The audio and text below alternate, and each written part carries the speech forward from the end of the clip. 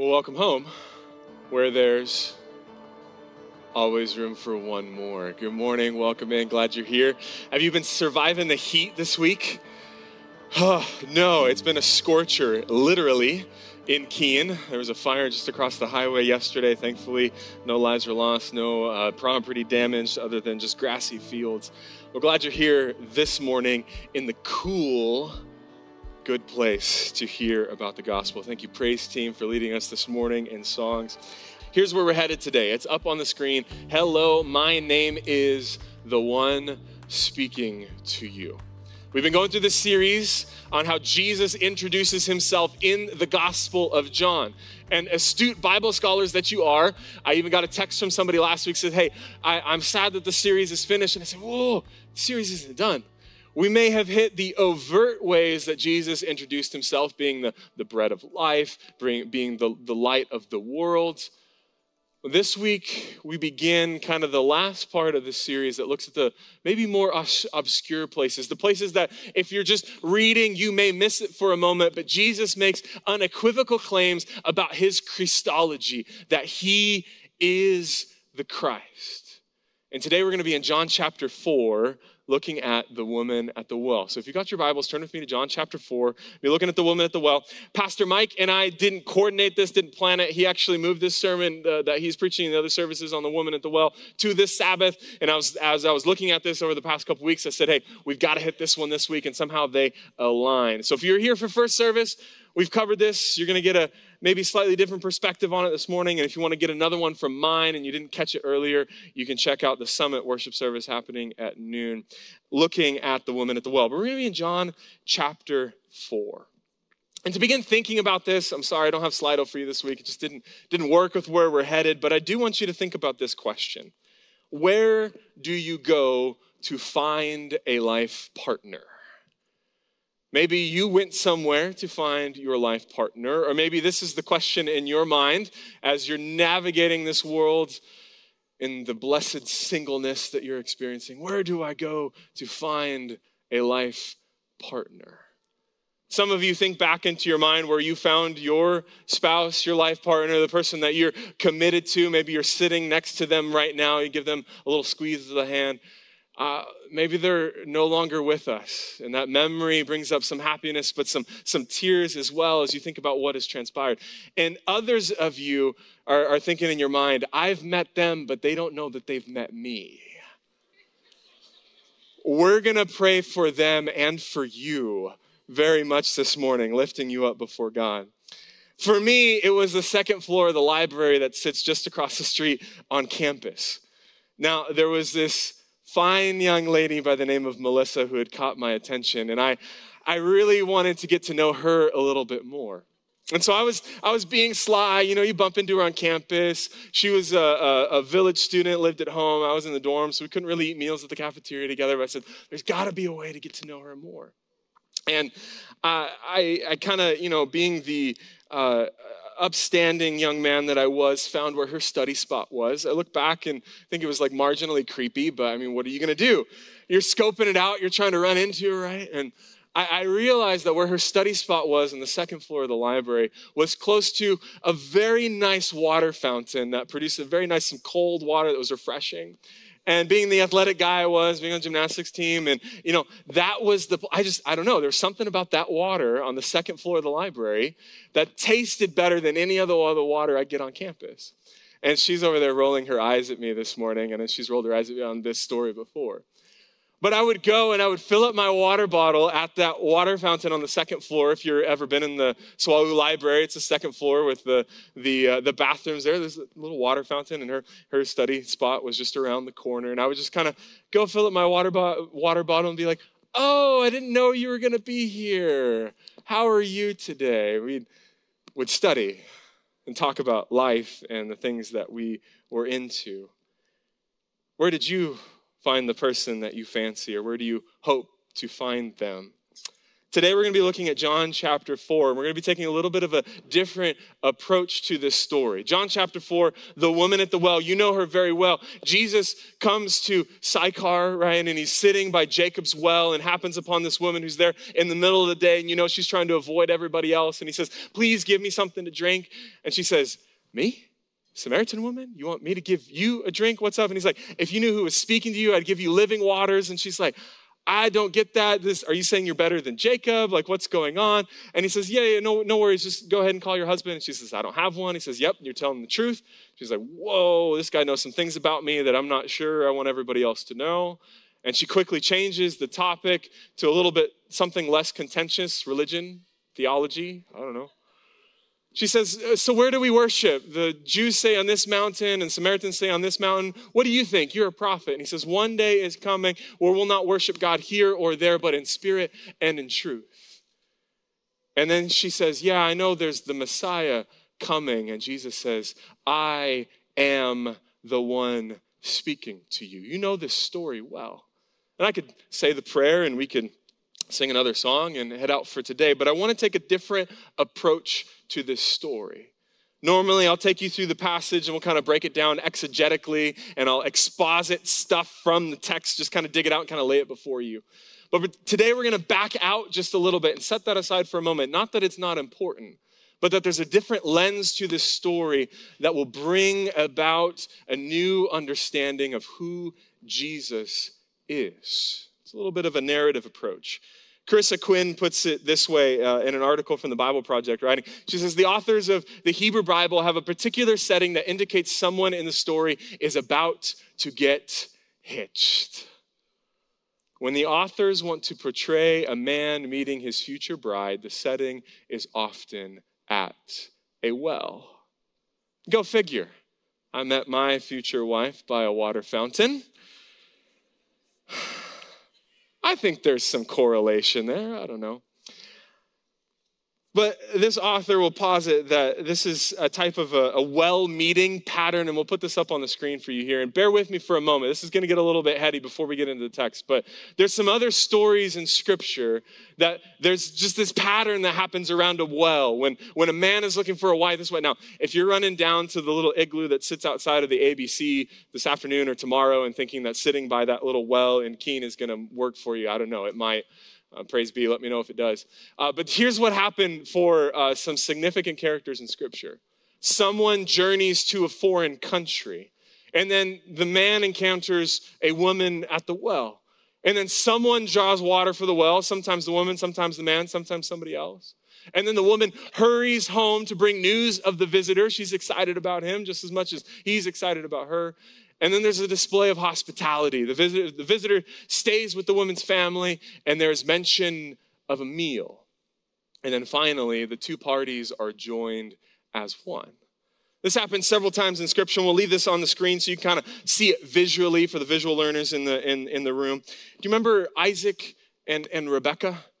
Abraham's son Isaac. Abraham says, son, we've got to find you a wife. There's nobody in this community that's going to work. Well, that's another sermon for another time. We got to go to our ancestors. We got to find somebody from our clan for you to marry. And Abraham sends his servant on a journey to the land of his ancestors. And this servant meets Rebekah at a well. She draws water for him and for his camels. And he's praying beforehand. He says, God, show me the one. If she draws water for me and for my camels, then I'll know that she's the one for my master Isaac. Then she runs to share the news about the visitor with her family. The servant is invited to spend some time with them. And then she returns with the servant, and Isaac and Rebekah are wed. Story number 2, that one came from Genesis 24. Next one, Genesis 29, Jacob and Rachel. You maybe remember the story. Now it's Jacob this time, not the servant, that's traveling to the land of his ancestors. He meets Rachel at a well, and instead of she watering his flock, he's the one that rolls away the stone and waters her sheep. Gentlemen, take note. Chivalry was not dead then, and it's not dead today. She then runs to tell her family about the visitor. Jacob stays with the family for about a month, and then eventually, because his father-in-law Laban kind of kind of messes with him a little bit. He'll immediately marry Leah after 7 years of service, and then he'll marry Rachel. Story breaks down a little bit here. And last one from the Old Testament, Exodus chapter 2, Moses and Zipporah. Moses travels to Midian. Remember, he's outcast from Egypt. He's killed an Egyptian. And he's just running away, and he finds himself in Midian. And he comes upon this well, and he encounters Jethro's or Reuel's daughters at a well. And there's some shepherds that were giving the daughters a hard time. And so Moses drives away those shepherds and then waters the flock. And Moses is then invited to a meal and ultimately will marry Zipporah. Have I lost you yet? 3 stories in Scripture. There's a journey, a woman at the well, a drawing of water, news, hospitality, and then a joining together. Turn your Bibles with me to John chapter 4. And as we head there, let's pause for a moment to ask God's presence as we seek his wisdom. God, as we open your word, may you speak to us today. You, the I am, the one speaking to us. God, we leave that in your hands, and we look forward to seeing you soon. In Jesus' name I pray, amen. Keep those stories in mind as we turn to John chapter 4. Jesus knew the Pharisees had heard that he was baptizing and making more disciples than John. Verse 2. Though Jesus himself did not baptize him, his disciples did. So he left Judea and returned to Galilee, the place of his home. He had to go through Samaria on the way. Eventually, he came to a Samaritan village of Sychar near the field that Jacob gave to his son Joseph. Jacob's well was there. Well. Yeah. And Jesus, tired from the long walk, sat wearily beside the well about noontime. Are your ears percolating yet? You hearing the story? There's a man who's traveling from one place to another and encounters a well. If you're a first century Jew, alarm bells are going off. This is a love story, a story of betrothal, a man seeking a woman. The story continues on. Soon a Samaritan woman came to draw water, and Jesus said to her, "Please give me a drink." And she replies to him in verse 8. Oh, he was alone at the time because the disciples had gone into the village to buy some food. Remember, they're not going to hang out with the Samaritans. And the woman was surprised, for Jews refused to have anything to do with Samaritans. She said to Jesus, "You are a Jew and I am a Samaritan woman. Why are you asking me for a drink?" This story is off in all kinds of weird ways because a Jew is at a foreign nation's well and he's talking to a foreign woman. Jews, for one, did not associate with Samaritans. They were kind of the offshoot, the backwater, the people that we don't even mention their name because they're just so dirty compared to us. And not to mention, Jews didn't talk to foreigners, and they also, teachers themselves, weren't supposed to talk to women. Jesus asking this woman for a drink could be tantamount to flirting at this time. And she's got her guard up saying, "Who are you talking to me?" And no doubt she knew of the stories of the men meeting women at the well before. And she's got her spidey senses up. She's saying, "I don't know about this. You're talking to me?" And the story in this particular instance, we get insight into the dialogue. Jesus replied in verse 10, "If you only knew the gift of God has for you and who you are speaking to, you would ask me and I would give you living water." Verse 11, "But sir, you don't have a rope or a bucket," she said. "And this well is very deep." It was probably about 100 feet deep. "Where would you get this living water?" She's thinking about the material, the practical, what's right in front of her. She's like, "You can do a little magic trick. How are you going to get this water? And besides, do you think you're greater than our ancestor Jacob who gave us this well? How can you offer better water than he and his sons and his animals enjoyed? You calling out my heritage? You calling out my ancestry where I come to get water?" Great pickup line. And Jesus replied, "Anyone who drinks this water will soon become thirsty again. But those who drink the water I give will never be thirsty again. It becomes a fresh, bubbling spring within them, giving them eternal life." "Please, sir," the woman said, "give me this water. Then I will never be thirsty again, and I won't have to come here to get water." In that moment, she's longing for something to fulfill her. She's come to this place to avoid meeting anyone else. She's got a storied past. She, in the outcast society, is outcast herself. And if she can get a hold of this living water, it means that she doesn't have to come to Jacob's well anymore. She's convinced, but she's not quite sure yet. And then Jesus tells her, go and get your husband. Verse 17.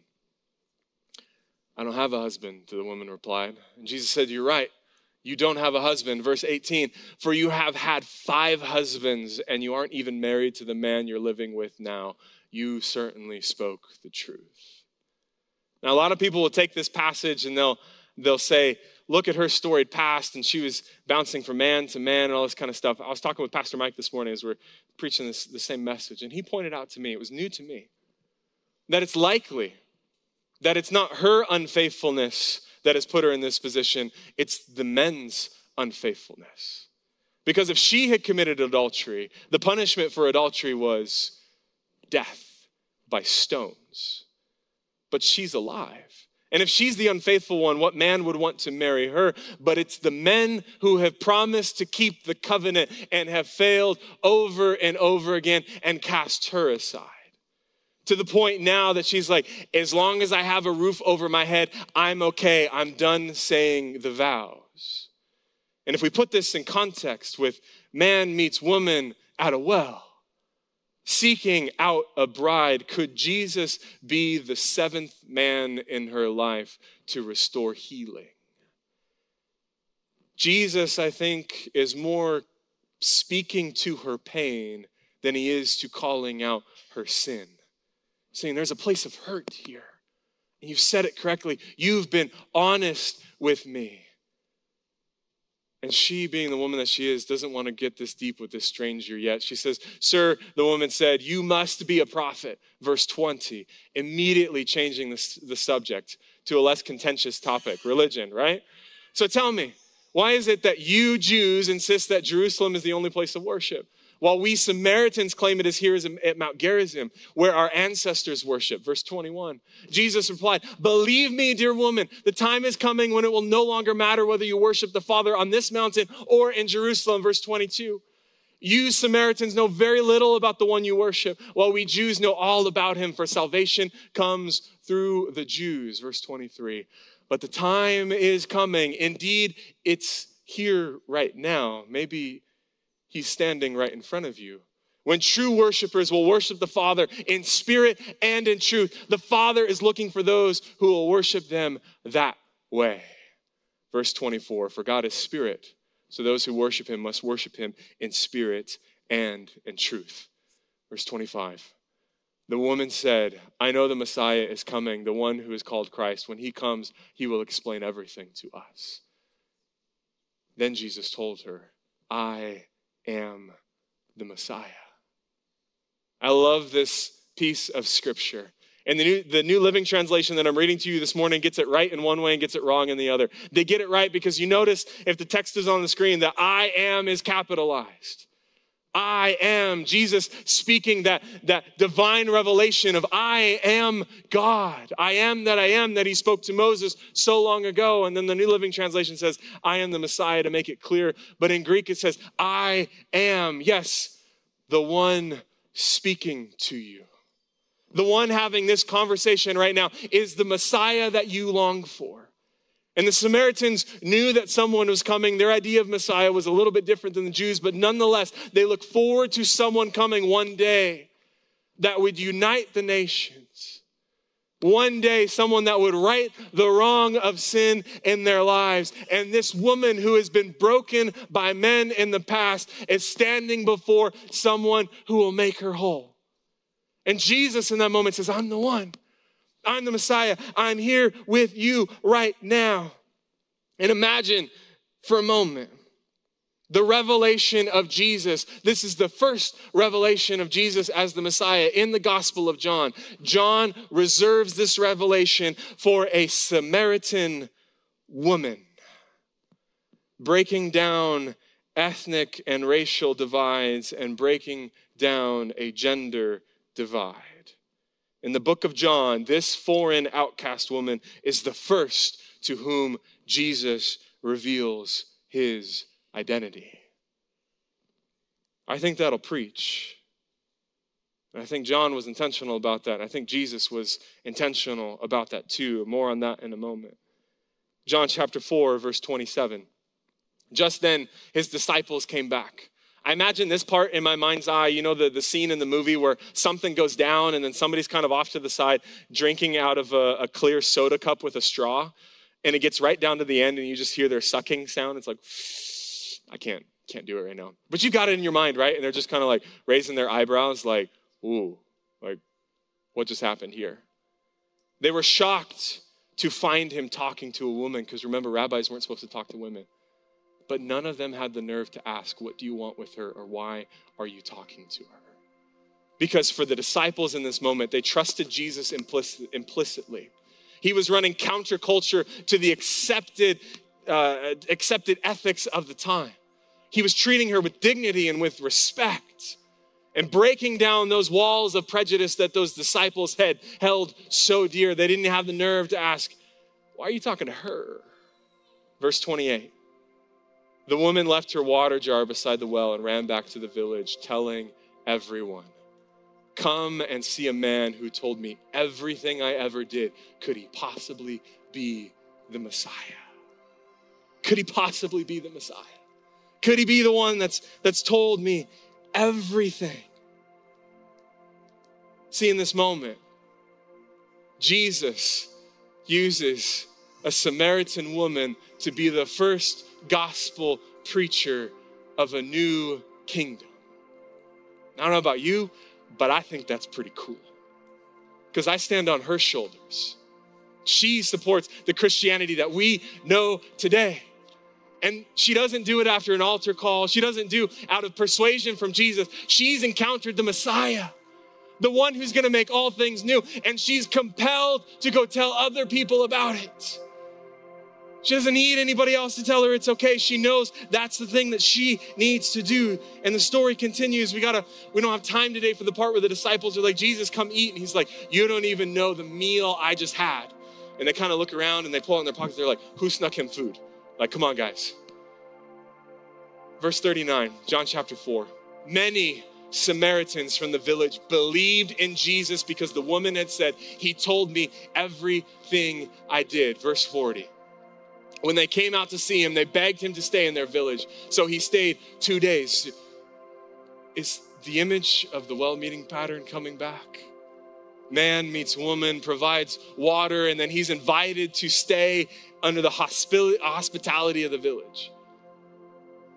Say, long enough for many more to hear his message and believe. In verse 42. Then they said to the woman, now we believe not just because of what you told us, but because we have heard him ourselves. Now we know that he is indeed the Savior of the world. And I love how Carissa puts it in her article at the Bible Project. The news is not of the arrival of a person. Remember there was news about, hey, we have a visitor. It's not the news of arrival of a person who will be united with one woman.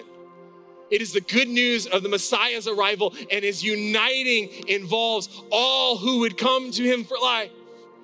This is where John subverts the love story. He says, you think you know where I'm going, that Jesus is going to be bound with this woman. I've got so much more in mind. Jesus has so much more in mind. That this is a story of betrothal, not just to this woman, but to the entire world. Desire of Ages, page 194, puts it this way. The gospel invitation is not to be narrowed down and presented only to a select few who we suppose will do us honor if they accept. The message is to be given to all. Yes, even the Samaritan woman. Whenever hearts are open to receive the truth, Christ is ready to instruct them. Jesus in this story is after the Samaritan woman's heart, and he's after your heart and my heart. And he uses her to get to an entire town. People weren't going to believe her because of what had happened to her, but maybe, just maybe, she knows what she's talking about. And people come to understand because they encounter Jesus in a real way.